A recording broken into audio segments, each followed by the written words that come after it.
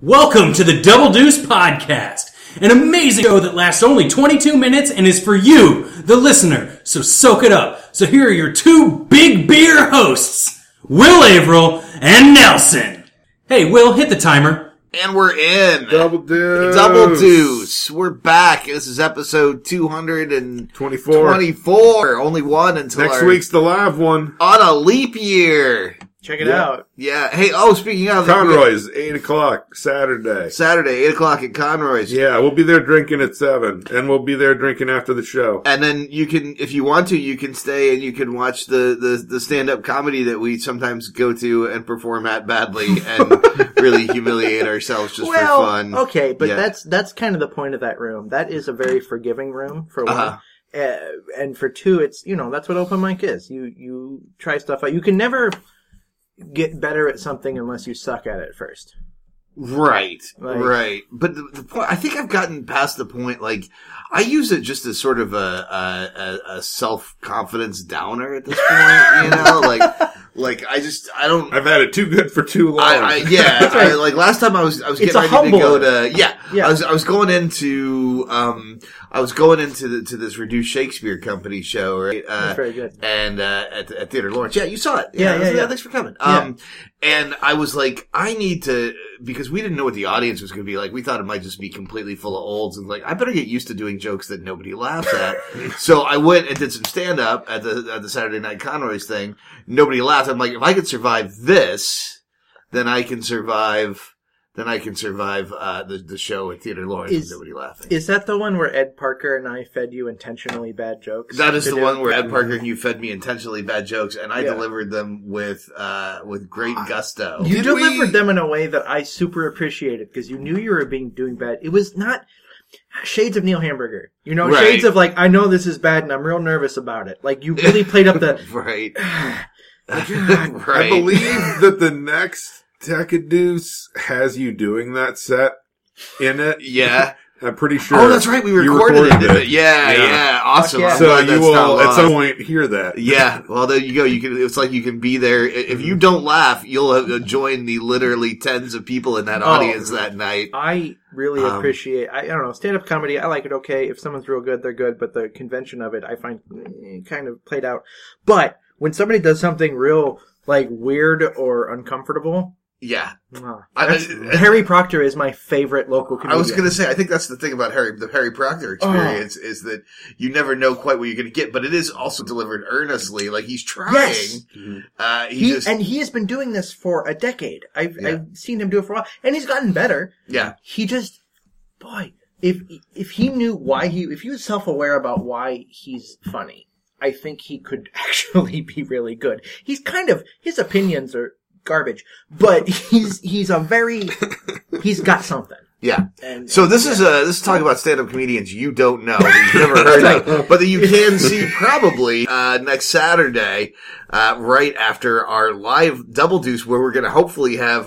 We did get confirmation, sort of, from my lovely wife that Matt Gauss, our unofficial lawyer and official band leader, is probably. He's our Twitter lawyer. He's our official Twitter lawyer. He's our official Twitter lawyer, but he's not our official lawyer. Apparently, we can't say that. It's fuzzy as to as far as law goes, to what you can specifically, Yeah. So we don't want to. We don't want to put him on the hook legally. But he's our comedy lawyer, right? But he's not our official comedy lawyer. Yeah. Matt Gauss has the legally. Double Deuce blue check mark. Yeah. Mm-hmm. That's about it. That's what you're saying. Yeah. Matt Gauss gives us legitimacy, and in exchange, we don't publicly acknowledge that we utilize his services. He is a lawyer, and his Twitter handle is at Spicy Beef Gauss, and so I like CCing my legal representative as Spicy Beef Gauss. Yeah. He's a lawyer I know. That's the way that he is our official lawyer, is that he is officially a lawyer that we know, who is our band leader. So if we ever send you he is officially our band leader. If we ever receive a cease and desist letter, it'll law's crazy, guys. It'll likely be from at Spicy Beef Gauss. But I don't think he can send a cease and desist tweet. I don't think that I believe it can. Really? Yes, I believe that Twitter is an acceptable I don't know this for sure. I am not a lawyer. I believe you would still need to legally argue it in the court. All right. It's been used in the past. Yeah. Well, the police use it to find people. This brings us to our next section. This legal questions with Jay Mouse, who's not a lawyer. Right. All right, so we're taking a few legal questions. I've got a few here from. I've seen a lot of TV shows. So bring it on. Well, here this is the first one. Some of them are about lawyers. From our studio audience. Measure of a Man, season 2, Star Trek TNG. This is from Nancy. Okay. Hello, Nancy. At the university, she says, "Dear Jay, that's me. I know you're not a lawyer, but I need some legal advice." Okay. Okay. Good. I am splitting up with my husband of 22 years. Oh boy. Because he is an asshole fucker. I mean, this was what it says here. Wait, is that like? Are you? Okay, go on.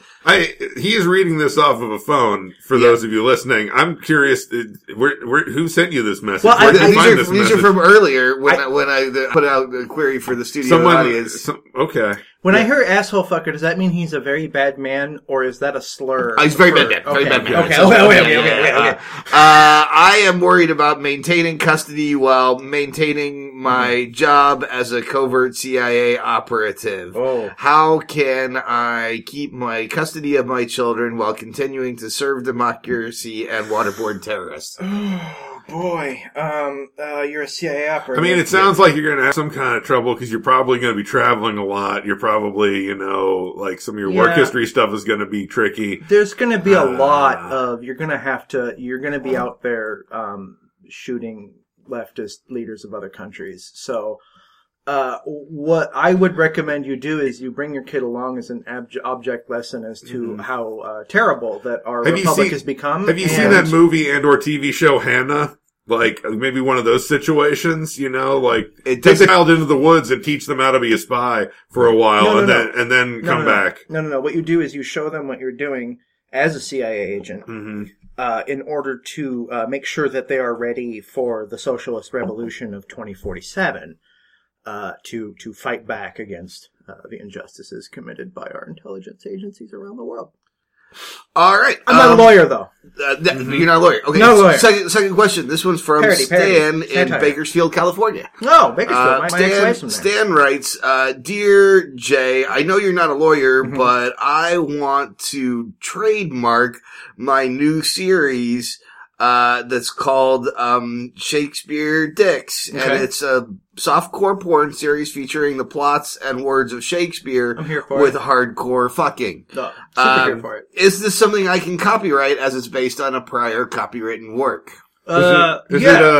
Yeah, because you're creating a new thing. I don't know what the legal term is because I'm not a lawyer. But if you derive a new work from a public domain work, that is indeed your copyright. This is a boring answer. It's not very funny. It's not very. It's a much funnier I'm more interested in his Shakespeare porn. I am more interested in the Shakespeare porn, and what I will say is that, and I'm going to say this to anybody who wants to send me anything. My email is jmouse@gmail.com. JAYMAUS. Send them your porn. Send me your Shakespeare porn, not your porn. Send me specifically your Shakespeare porn because man, I got a lonely week ahead of me. Can you imagine foreplay in iambic pentameter? Don't gotta imagine it, brother. Yep. I went to KU. And a mirrored refrigerator scene. Okay, well that's all the questions that we have from our listeners. But thank you, Jay. That was really good legal advice for someone who has no legal training whatsoever. Thank you for presenting them. If you have a legal question and want the advice of someone who's not a lawyer, give us a shout on the Double Deuce page at Double Deuce Pod, hashtag I want some Jay advice. Or just, put it in the email that you send them with your Shakespeare porn. Like two birds And I'd just like to reiterate, next Saturday at about 8 o'clock, Double Deuce Live. It's a leap year. So this is the kind of Double Deuce we can only drop once every 4 years. If we wanted to. This is probably the Double Deuce of a lifetime. This will be the only February 29th Double Deuce we'll ever do, I imagine. Probably. Oh, don't sell yourself short. You think you're not going to be doing this in 4 years? I mean, they do happen at similar times in the years, so it's possible it would happen again. You should do a special. That's true, but it'd be 4 years from now, yeah. So it's a long time to wait. I don't even know how to figure out what day that would be. I don't... God, we're all going to be in our 70s. I don't do a science. Yeah? You don't do a science? Nope. What do you do? instead of a science? What do you replace with that? I use magic. What's your... Well, you know what's really funny is I put a call out for questions for you for not doing science. It was like, does anybody want to know about science with Chris Nelson who knows nothing about science? And I have some questions here from our studio audience. Okay. Yeah, the first one's from Janice. Okay. Janice is from Cleveland. Yeah. And she writes, Dear Nelson, I have 3 children. Is Pluto a planet? Here's the thing about that. See, okay, like, sound waves are like the air when it's mad. And so, if you reflect that, No, this is true. off of the sky at night, you'll be able to prove to your kids, whatever the answer is that I don't know, because I don't know the science. That's orgone energy. But that's how you can figure that out for yourself as a science trick that I am incapable of performing because I don't do a science. Doesn't do science. Sound waves are when the air is mad. Yeah. That's your non-science science. I mean, or like metaphorically, it's correct. Okay. It's not even metaphorically correct. It's literally correct. Yeah. Yeah. I don't know what your objection is. Well, no objection whatsoever. Maybe you don't do science. Maybe. I never claimed to not do science or do science. And we're talking about you seem to be having some opinions about my not science as if you do know a science. Just because you're not science is ludicrous. And I'm Nelson's hype man here, so you're his hype man. Do you want my no science? Science how high is Nelson? Hype man. Oh, hype man. I thought you said his hype. Alexandria Ocasio-Cortez is to Bernie Sanders as I am to Nelson Mandela. That's your last name, right? No. Oh. No, Nelson. Oh, God. Oh, my God. Okay. Let's move on to a different corner then. That was a really good corner, the answering science questions with no science background. Yeah. But let's talk to people about things that they actually are passionate about and do know about. Like, for example, my current obsession with the game Witcher 3. I want to just go on record as saying I'm still very much in love with the game Witcher 3. Yeah. And I know that, like, everybody went out and bought Witcher 3 after the Witcher Netflix series came up, so Avro, way to be real cutting edge and trend setting. But it's a really good game. In fact, I put it right up there with Red Dead Redemption 2 in terms of games that manage to combine storylines that are interesting and innovative with some characters who are not always likable and some choices that are difficult moral choices that actually have ramifications in the world that you're in. I think that's really cool, and they actually take the time to appreciate good writing and promote good quality writing. The design choice, I haven't played Witcher 3 yet, but the design choice that I respect the most in it is having your point of view single-player character actually be a character with motivations and a pre-existing story, as opposed to, Skyrim's a fun time, but your character is a cipher. It's this just random, you don't know who this person is because you get to customize the crap out of them. Whereas Witcher drops you in with Geralt and he's like, here's your guy. Yeah. And you can, tweak him a little bit. You can move his skills and his equipment around. You can change his hair and, you can do like little cosmetic just, but the story of the actual character is the same. And I think that is it's a big challenge with video games they give you a main character that is a blank slate. Mm-hmm. Like a lot of the Elder Scrolls games. Yeah. It's fun to be able to create your own piece in the world, but it's very hard to write and program a story that works with that. It very rarely works. Knights of the Old Republic made it work really well. Yeah. But it was through just a stroke of genius. It happens so rarely. Right. Disco Elysium does it very well. But Disco Elysium does the opposite, sorry. It does the Witcher thing, where you have a guy with a story. And so, it's, I really respect that design choice, and I think it makes for a better game. It's they're based on books, right? Yeah, and I've been going back and I've actually started reading the books. Is that the difference, maybe? Like something with an existing narrative, they're like, we need to figure out, like, how to then set you within this existing narrative. The way that, like you're saying, like with an old Republic, like a lot of Star Wars games do that because they're like, we still want to control this narrative to a certain degree. So you are this character, you make choices as this character. They can change things around, but at the same time, that's true. Knights of the Republic did do a very good job of letting you play. Like, doesn't matter if you're a man or a woman, dark side, light side, whatever. Whereas, Geralt has a backstory. Yeah. And Knights of the Republic 1 also did the thing where it's like, your character's an amnesiac. Mm-hmm. So, which is the way to kind of help solve that problem. Mm-hmm. But it kind of rings hollow in Skyrim when it's like, well, this There's guy's nothing gonna... about you from before that is not in your own head. Exactly, and there are characters that'll have the exact There aren't same even dialogue. questions about what you used to do or anything. Whether you're like a Khajiit or a Nord or an Imperial, they'll have the same dialogue toward you. Maybe a few of them will have a different word here or two, but it's so much effort to try to, so I understand why it's limited like that. But yeah.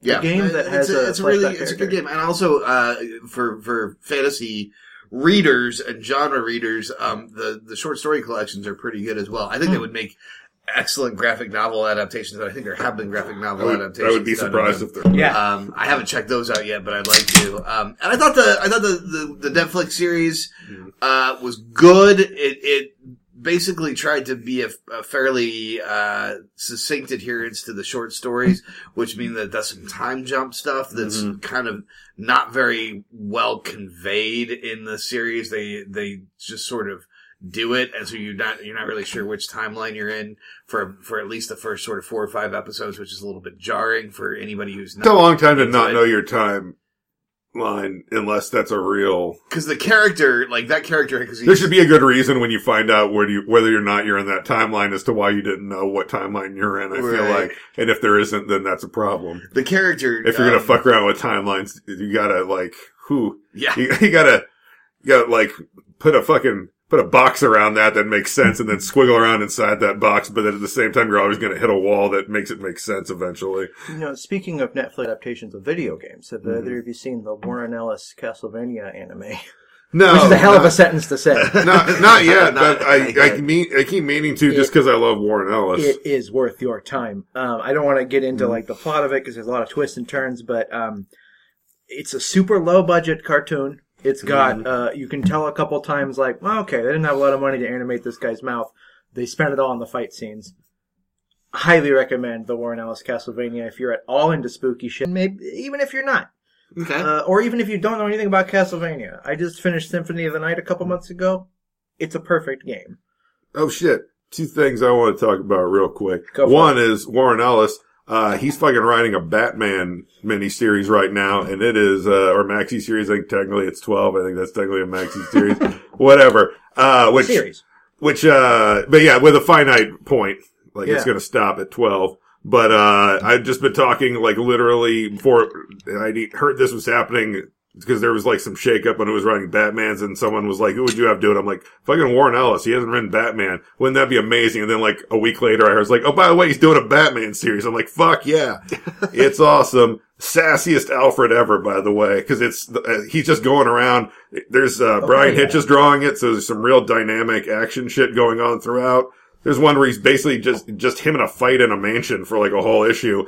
But he's constantly talking to Alfred back to figure it out, and Alfred is just laying on the sass, and it's beautiful. And the other thing I wanted to say about comics, because I said on Twitter that I would talk about it on the Chops podcast this last week, but people got the flu and it didn't happen. Oh no. Tom Taylor, writer for a bunch of stuff, but he wrote this real good Deceased thing, which was just fucking anti-life equation zombies and destroying the DC universe. Is really good because it balanced the real hey, let's just fuck around and destroy this universe, but let's still have all these characters have human moments as the world is ending around them. And he's a real balance between some nice drama between these characters, fleshing them out a little as people, a bunch of good laughs, and then crazy zombie apocalypse. But he's got another one, a little mini-series off of it called Unkillables. It just came out. It's awesome. I said I would talk about it in a podcast this week, and I'm a man of my word.